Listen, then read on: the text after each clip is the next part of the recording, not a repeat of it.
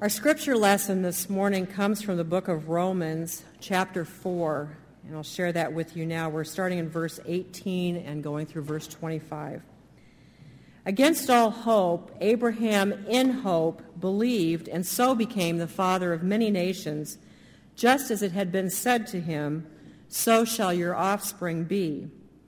Without weakening in his faith, he faced the fact that his body was as good as dead, since he was about 100 years old, and that Sarah's womb was also dead. Yet he did not waver through unbelief regarding the promise of God, but was strengthened in his faith and gave glory to God, being fully persuaded that God had power to do what he had promised. This is why it was credited to him as righteousness. The words, "it was credited to him as righteousness," were not written for him alone, but also for us, to whom God will credit righteousness, for us who believe in him who raised Jesus our Lord from the dead. He was delivered over to death for our sins and was raised to life for our justification. We thank the Lord for the blessing of these words, and let us be in an attitude of prayer. Dear Lord, we thank you so much for the message that you give us in your word, and we just cling to that and read that and take it into our hearts. And as we do so, we just prepare ourselves and again open our hearts to receive the message that you have given to Pastor Keith to share with us today. We know and pray that he will speak boldly and courageously, and just know that the message will be one that comes clearly from you. And so, Lord, prepare us to receive that and to be your vessels as we listen and take in his message. In your name we pray. Amen. Good morning. Well, we are moving through this sermon series, Christian offers there, ... We've talked about prayers, we've talked about presents, we've talked about gifts, and now we're moving into talking about witness. Now, when we talk about witness, I think a lot of people who've been in church for a while can understand the idea of we have to, witness to other people. We have to tell them about Jesus. We have to live our lives in such a way that other people know who God is. And we're going to talk about that. But as we were putting this together, I thought it would be important to talk about why we should witness to ourselves. Because for many of us, that becomes something that, is a difficult thing but important thing to do. Now, let's just talk for a second. How many of you stand in front of the mirror and tell yourself stuff? Don't raise your hand because they'll take you away like in, guys with white coats and waiting outside. But and I would never do anything like that, okay? But the idea of having some time just to be sure in your own heart of what you have going on, because life can get tough sometimes, and many times we can, forget who we are and what's going on. And that's why I wanted to grab this text from Romans where Paul's talking about Abraham, because what I think is important about this is he's talking about how Abraham was a guy who God spoke to and made a great promise to him. But just like with Abraham, it can be the same with us. There can be a lot of time that will pass between when a promise is made and when a promise is kept. And for Abraham, there were many, many years between the time where God promised Abraham, you will become a great nation, and then the time where that actually happened. Now, here's what's interesting about that time is, what do you do in the middle of that? There are times in our lives where we can have a promise made to us, but yet there's a long gap between when it's fulfilled, and the time in the middle can sometimes get a little dicey. Certainly with Abraham, it did. And this is a guy who, when God came to him, gave him a very specific thing to do. He said, get up and go and basically believe in me. And if you recall some of the stories about Abraham, he was a human being. He did not handle things perfectly. There were times when he behaved in ways that I think we would call despicable. I mean, there was the time when Abraham went down to Egypt to escape, and Pharaoh sees his wife Sarah, and thinks she's beautiful and says, hey, who's that? And Abraham, rather than going, well, she's my wife, you better stay away from her, says, her? Yeah, she's my sister. You can have her. And Pharaoh takes her into his palace. Now, that's not in the children's illustrated Bible. I don't think that's painted upstairs in the Sunday school rooms on the murals. You know, there was the time where Abraham, who was promised to become a great nation, with his wife Sarah, who promised to give her a son, they struggled in that in-between time. They lacked that faith for a moment, and Abraham went and had a child with one of Sarah's servants. You see, a lot of things can happen in the in-between time when you're not sure, but one thing that was credited to Abraham was his belief in God ultimately, that God would do what he would say he would do. He didn't do it perfectly all the time, which I think is a good thing for the rest of us. But what's interesting is that Paul says that this belief in God was credited to him as righteousness. Now, I'm going to tell you just a personal story here. I probably won't be able to tell this at all the services, and you'll understand why in a moment. But yesterday, my family and I, we traveled back to the town we moved here from, which is Wilton, and we had some business to take care of there, and we had our kids with us, and we were driving into town. And my daughter, Devin, who's 15, she's a freshman at Linn-Mar, we're driving into town, and she says to us, I can't believe we used to live here. Now, if anybody from Wilton is watching this, it wasn't bad, but it wasn't so much that was a remarkable statement in and of itself, unless you would have seen my daughter in the first probably 2 or 3 months that we lived here. You see, when we first moved here, and it hasn't even been a year yet that we've lived here, this is a girl who would go into her room and basically cry herself to sleep every night.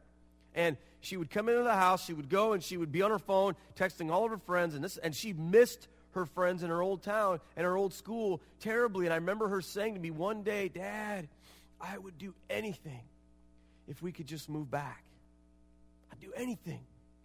I like the church, I like the people, but I just miss my friends. I miss home.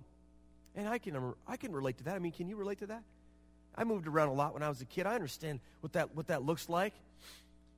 And yet, here she was yesterday with this complete different transformation of attitude.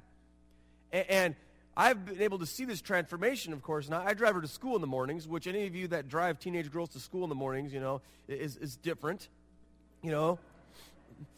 So, but in between those little, you know, kind of attitude moments or whatever I'll call them, and she's a great kid, but she'll say things to me like, oh, I love it here. This is the greatest. I'm so glad that we live in Marion. I love the church. I love my friends. I love everything about it. And it's like such a transformation. And you know what I have to do as a dad? It's my job, right? 4 words. I told you so, right? All you have to do is just trust in Dad, and everything will be fine. And of course, I like to take that a step further, right? And the things that we're kind of wrestling and struggling through right now as parents and child, I'll take that example and I'll throw it at her, and she has to learn her lesson, right? You know, Devin, how you complain to me that you're not allowed to have a boyfriend yet? You know, you just got to trust me, right? This is for your own good, you know. And just like you didn't believe that this would be best for you, you got to believe it. And shut up, Dad, you know. But seriously, there's a gap, isn't there, between the promises of God sometimes and the promises being fulfilled. And I don't know what God's promised you in your life, and I don't know what you're waiting on God for, and I don't know what your in-between time looks like, but I want to assure you today that just as we read in Romans, that God has the ability to keep his promises, and he does. Now, here's the hard truth that some of you need to hear now, because some of you are in a place where you're saying, man, you know what? God has not kept his promise to me. Some of those promises will not be fulfilled in your lifetime. Some of those promises you will not get to see. Are you still okay? Can you still believe? Now, as you go through that process, this is why it's important to witness to yourself. Because when life gets hard and things are difficult, as believers, we have to have something keep us going. And that's why before we can go out into the world and spread Christ to others, we have to be sure that he's right where he belongs in our hearts and that our faith is strong. So there's two reasons why I think it's important to know. And the first one is this, because faith in God brings power because it pleases God. See, the book of Hebrews tells us that it's impossible to please God without faith. We have to have faith. No matter all the good works that we do, no matter all the great things that we give to you, no matter what's going on in our lives, if those things aren't attached to faith in God and His promises, then the Bible says that they're not pleasing to God. You see, what God is after in us, and I think this is so significant, is this undeniable belief that He will take care of us and He will accomplish the work that He set out to do. Notice when Paul makes this example of Abraham, he says this is all it takes is this belief. You've got to have that. And the second reason is because the work of God leads us into difficult times. If you're going to be going out into the world and witnessing to the world, if you're going to get your hands dirty, so to speak, with Christian witness in the world, if you're going to go out and participate in missions and learn about things like human trafficking and go hand boxes to kids if the Lord calls you to do that, or make offerings or do whatever, if you're going to get into that, it's going to be tough.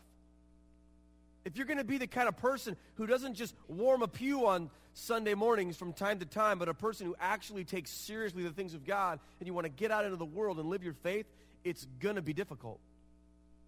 So it's important in those difficult times to remember what God has promised us. There's a really cool verse. It's in 2 Corinthians 13:5 that helps us sort of go through this evaluative process. And it says this. Paul writes, he says, "Examine yourselves to see whether you are in the faith. Test yourselves. Do you not realize that Christ Jesus is in you? Unless, of course, you fail the test." Now, what is this test? You know, volumes are probably written about this, but, you know, I think the idea is simply this. We are to judge ourselves. Now, I know people will say, well, Christians are too judgmental. Well, you know what? I think sometimes we do need to be judgmental, but not judgmental about what the unsaved world is doing or about what our neighbor is up to or about this or that. We need to be judgmental about what's going on in our own hearts. So we need to have this process by which we look at ourselves and say, am I really in the faith? Do God's promises really matter to me? Examine ourselves. Now, here's the tough thing about examining yourself. You always cut yourself some slack, don't you? When you look at your own life and you see your weaknesses, you see your sin, you see your frailty, I'm going through a hard time, or I'm only human, or whatever. So sometimes it's helpful to have other people to participate in that process that you love and trust and believe in. But this whole idea of checking yourself, how am I doing? Is Christ Jesus in me? You know, when I was in high school, I was on the wrestling team, and you'll hear me tell embarrassing stories about that from time to time in my time here. But one of the things that we used to do that I found very humiliating and deplorable on my coach's part was he would sometimes ask us to come into his office like the week after our matches, and we'd have to watch them on a videotape with him, sitting right there. Now, if you were a star athlete, I'm sure that was a great exercise. I'm sure you walked in, and there was red carpet laid out for you, and music playing, and snacks and all this kind of stuff. People, and probably got the cheerleaders in there, you know. But for me, it wasn't the case. I remember one particular time I was asked to come in to see the coach and watch him, and I was excited because I'd actually won the week before, and I thought, all right, he's going to give me some attaboys or something. Well, we sat down, and usually those encounters went like something for this. I'll pretend to be my coach, and you can imagine. We're watching this TV, right? Now, it wasn't like a big flat screen TV like we have today. This was old school, right? This is like 1991. Okay? You got, the little black and white television rolling over like that, and we're sitting there in Coach's office, and I'm be coach, and Coach sitting here, and we watch this, and he just go, just, whack me upside the head. How could you do that? We've gone over that 100 times. Come on, Nestor, when are you going to figure that out? And so for me, it was kind of like one of those experiences, but what was helpful was we could examine exactly what you were doing wrong in the presence of someone else who had a greater perspective to see what you needed to work on, right? If you just leave it to me to try to figure out what's going on down there, I'm like, I don't know. His head is, just crashed up against mine, and, he's way bigger than me. And then he would remind me that we weighed in the same weight the day of. I'm like, can't use that one, Sometimes we need examination from outside sources, but the whole idea was if you never ask yourself, you never check yourself to see how you're doing, you're never going to grow. Now, that's true in everything, isn't it? Every one of you probably that has a job has a period of evaluation. A place where you come before your superiors and they say, here's your performance, what are you doing? You know, we have that here at the church. And one of the things that seems to always go along with that, and I don't know if that came from the corporate world or whatever, but they always make you fill out your own evaluation first. I hate doing that. Because if you say, oh, I'm doing awesome, you sound like a jerk. And if I say, oh, I stink at that, you're afraid that they're going to find out about that. Right? Oh, really? We didn't know. Oh, yeah, it's really bad. Oh, wait, no. You're in trouble. But evaluating yourself in the faith is super important because you need to witness to yourself so that you can know that God's alive in you. So how in the world do we as Christians do that? What's this test that Paul is talking about? And how do we take it? Well, volumes are probably written on that somewhere, but I'm just going to give you three ideas that I think can help us. And they're very, very simple. The first one is basically this. Do I keep Christ's commands? Do I keep his commands? In John chapter 14, Jesus replied, anyone who loves me will obey my teaching. My Father will love them, and we will come to them and make our home with them. Anyone who does not love me will not obey my teaching. I mean, let's sometimes keep it as simple as that. Do we do what Jesus says? Do we say he's our Lord? Do we go to church and profess faith in Christ, but then not do what he says? I mean, that's the basic understanding of what it means to love and serve God, is to obey the teachings of Christ. And many times I find that we fail here. You know, there's a lot of times where we say, oh, well, I love what Jesus says here. I want to do that. I love the part where it says that he forgives my sin, but I hate the part where it says that I have to love my enemies. I don't want to do that. I love the part where Jesus says, let the little children come to me, but I hate the part where it says that I need to give of myself. I love the part where Jesus dies on a cross for my sin, but I hate the part where it says, if anyone would come after me, he must deny himself and take up his cross and follow me. You see, if we say he's our Lord, and we say we love him, but we don't obey his teachings, then we've made ourselves into liars, really. We've misunderstood. We haven't connected that. So do we keep his commands? Now, I know that none of us keep his commands perfectly. I know that all of us struggle with certain things and are convicted by certain things. But let me tell you something. There's a difference between struggling with something and just rebelling against it.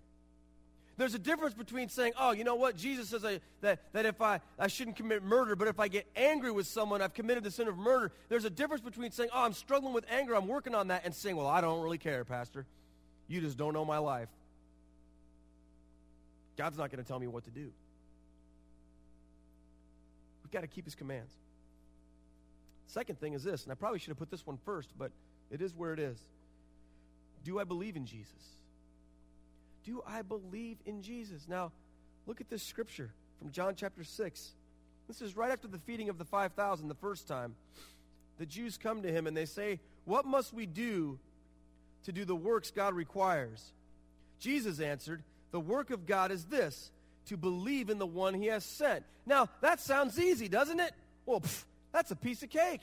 I mean, Jesus was telling this to people who were used to doing all sorts of religious work. Jesus is telling this to people who had to wash their hands a certain way so the water would drip down, and they had to keep all of these ceremonial rules, and they had to do all of these different things. And Jesus is speaking to people who don't understand peace in their religious life. And they say, tell us what to do. And he responds by saying, believe? I mean, that has to sound either really, really easy or really, really misguided. But I don't think it is. See, I think when you really consider it, when you really think about it, and this is what Paul was getting at in Romans, belief in Jesus ultimately is not just some sort of intellectual assent that he existed. Belief in Jesus is something where and Jesus talks about this a little bit later in this text, about how you have to take him into yourself. This is where he talks about eating his flesh and drinking his blood and freaking everybody out. Read John 6 sometime. Belief in Jesus is about bringing him into who you are, about complete obedience, complete trust, complete reliance upon Jesus. And you have to ask yourself, do you really, truly have that kind of belief? Or do you just assent intellectually that he existed? You see, when God came to Abraham, and Paul quotes this, he didn't bring Abraham the 10 Commandments. Remember? That was Moses, right? That's later. He didn't bring Abraham a giant book of doctrines to understand and memorize. He didn't even bring Abraham this code of conduct or all this stuff. He said this is my promise, believe it. He gave him a promise. And Paul, writing to these new Christians who were struggling with their dark times, who were struggling with their promise kept and their promise being made in their in-between time, he was writing to these people who understood what it meant to have to go through all of this religious work. He said to them, look, this is what made Abraham righteous. It was his unshakable faith in God, his belief that God would do what God said God would do. And I think that could be the same thing for us here today. Many of you feel as though God is lacking in his ability to deliver on the promises that he's made. Some of us feel like God has forgotten about us. Some of us feel like the promises of God are for other people because for some reason we're not good enough, and we try as hard as we can to come to Jesus and say, tell me what I got to do so that I can be on the A team. Tell me what I got to do so that I can understand your promises or that I can live in them. And is this my fault? What's going on, God? And what Jesus is saying and what Paul is saying and what God is saying, all of it together is saying, no. You don't have to work for it. You just have to believe it. Jesus has already worked for it. You've got to be patient, yes. You've got to be faithful, yes. But you've got to believe. Do you believe in Jesus? Thirdly, your little test, is the Holy Spirit transforming my life? Now, we're good Methodists, right? So we understand what this is about. The good religious word for this process is sanctification, right? That means, and John Wesley talked a lot about this, that's the process by which we become more like Jesus, okay? And that's the way that our lives change, through the power of the Holy Spirit.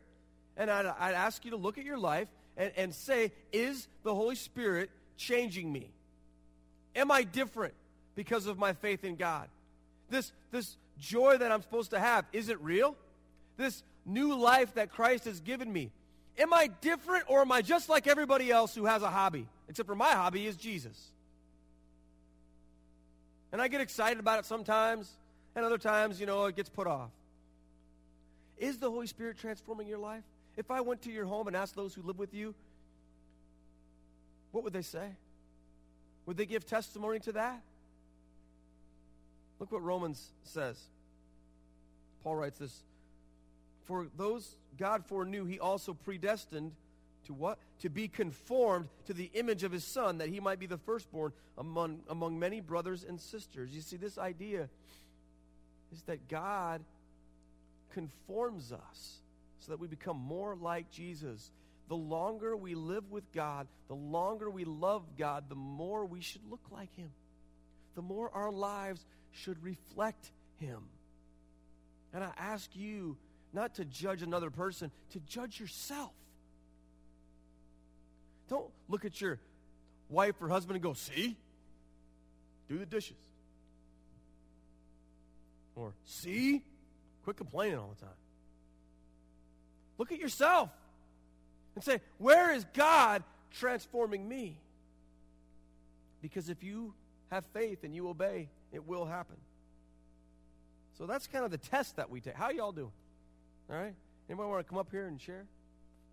Probably not. It's tough, isn't it? Because if you're like me, you look at that and you go, ooh, man, I got some work to do. Yeah, my belief is there most of the time, but sometimes I freak out and try to take matters into my own hands, right? Or, yeah, I love Jesus, but some of his commands are hard for me to accept. Or, yeah, I think the Holy Spirit is transforming me a lot in certain areas, but in other areas it seems like I'm lacking. What's going on here? So what are we to do? How do we witness to ourselves? How do we really take this thing through? I'm just going to give you 3 little chunks here to kick around. First one is by Scripture.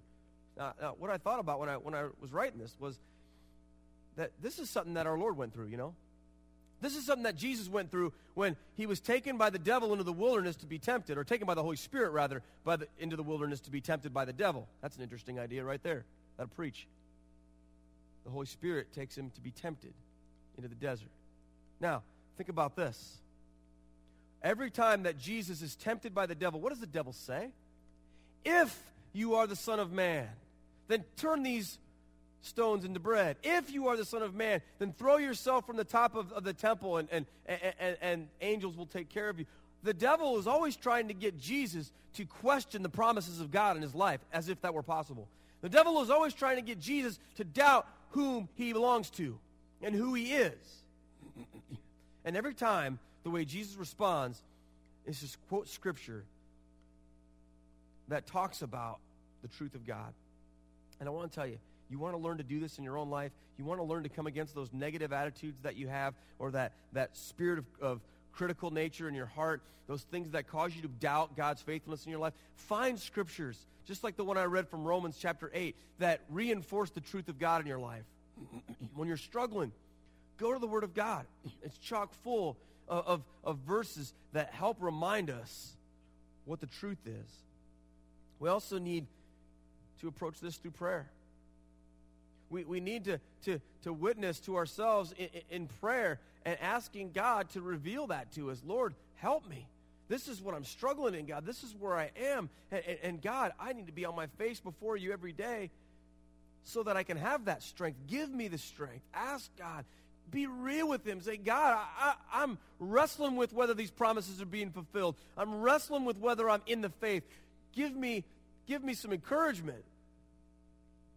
And then thirdly, and I find this one to be most important, because we're humans, because we struggle, because we haven't got it all figured out, the third one is this, through repentance. Repentance is really ultimately the key. Because as we struggle, as we fail, as we fall apart, we're people who come before the Lord in humility and say, God, I blew it again. We come before our family members and say, man, you know what, I'm not living a very transformed life right now. Can you please forgive me? We come before ourselves and we say, man, I need to get right with God. You know that Jesus promises, I read this to the kids on Wednesday night, that whoever comes to God, God will never cast out. No matter what you've done, no matter how bad it's been, no matter the situation or the struggle, if you come to God, he will not look at you and say, sorry, you fail, go away. He will say, come to me, and I'll clean you up. I'll get you right again, and I'll reassure you of those promises. But that does not happen without repentance. Now, repentance is not, well, gee, I guess I'm human, I'm sorry, cut me some slack. Repentance is changing the way that you think about your sin. Repentance is going from a place where you excuse it and you just allow it and you tolerate it to hating it and turning from it completely. That's repentance. Repentance is not, well, you know what, I just had a bad day. Deal with it. Repentance is God, I hate this in me. Please take it from me, and turning from it. And when we repent, we recognize God's faithfulness. Now, ultimately, we recognize that witnessing to ourselves is really a losing battle, because we don't need ourselves. We need the Holy Spirit. And the promise of the Holy Spirit is ultimately how we can have this faith and assurance. It's understanding that we belong to Jesus and that he's promised that no one shall snatch us out of his hand, and remembering his words about us. I'm going to share one more scripture with you, then we'll get to Mike. Ephesians 2:8-10 says this, for it is by grace you have been saved through faith, and this is not from yourselves, it is the gift of God, not by works, so that no one can boast. For we are God's handiwork, created in Christ Jesus to do good works, which God prepared in advance for us to do. Do you catch some of these verses I'm throwing at you this morning, how they talk about that God planned this out beforehand? The Romans one about being predestined, and this one about that we've been created before God who did these things in advance. You see, here's what I want us to remember, that all of this work, this salvation, this fulfillment, this is the work of God. Our salvation is a gift given to us by God that we did not earn. It's given to us by grace.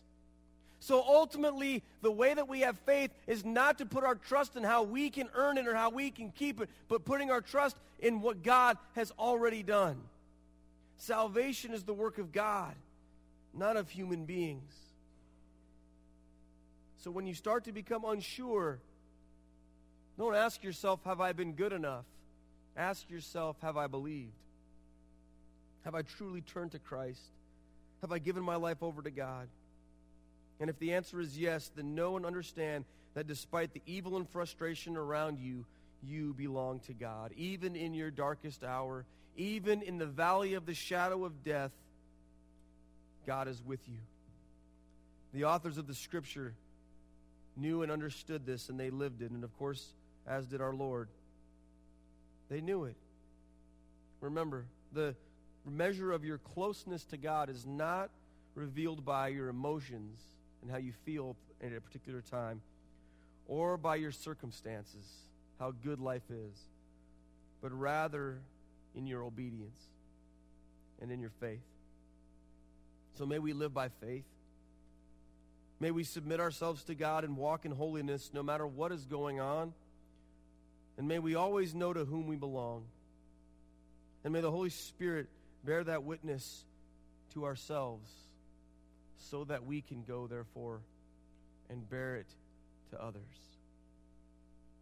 Let's pray together. Lord God, I pray for my friends here this morning, Lord, who, for one reason or another, God, today are wrestling with those issues, who feel left out of your promises, God, or are struggling with understanding whether they even fit into it, God. I pray, Lord, that you'd begin that transforming work.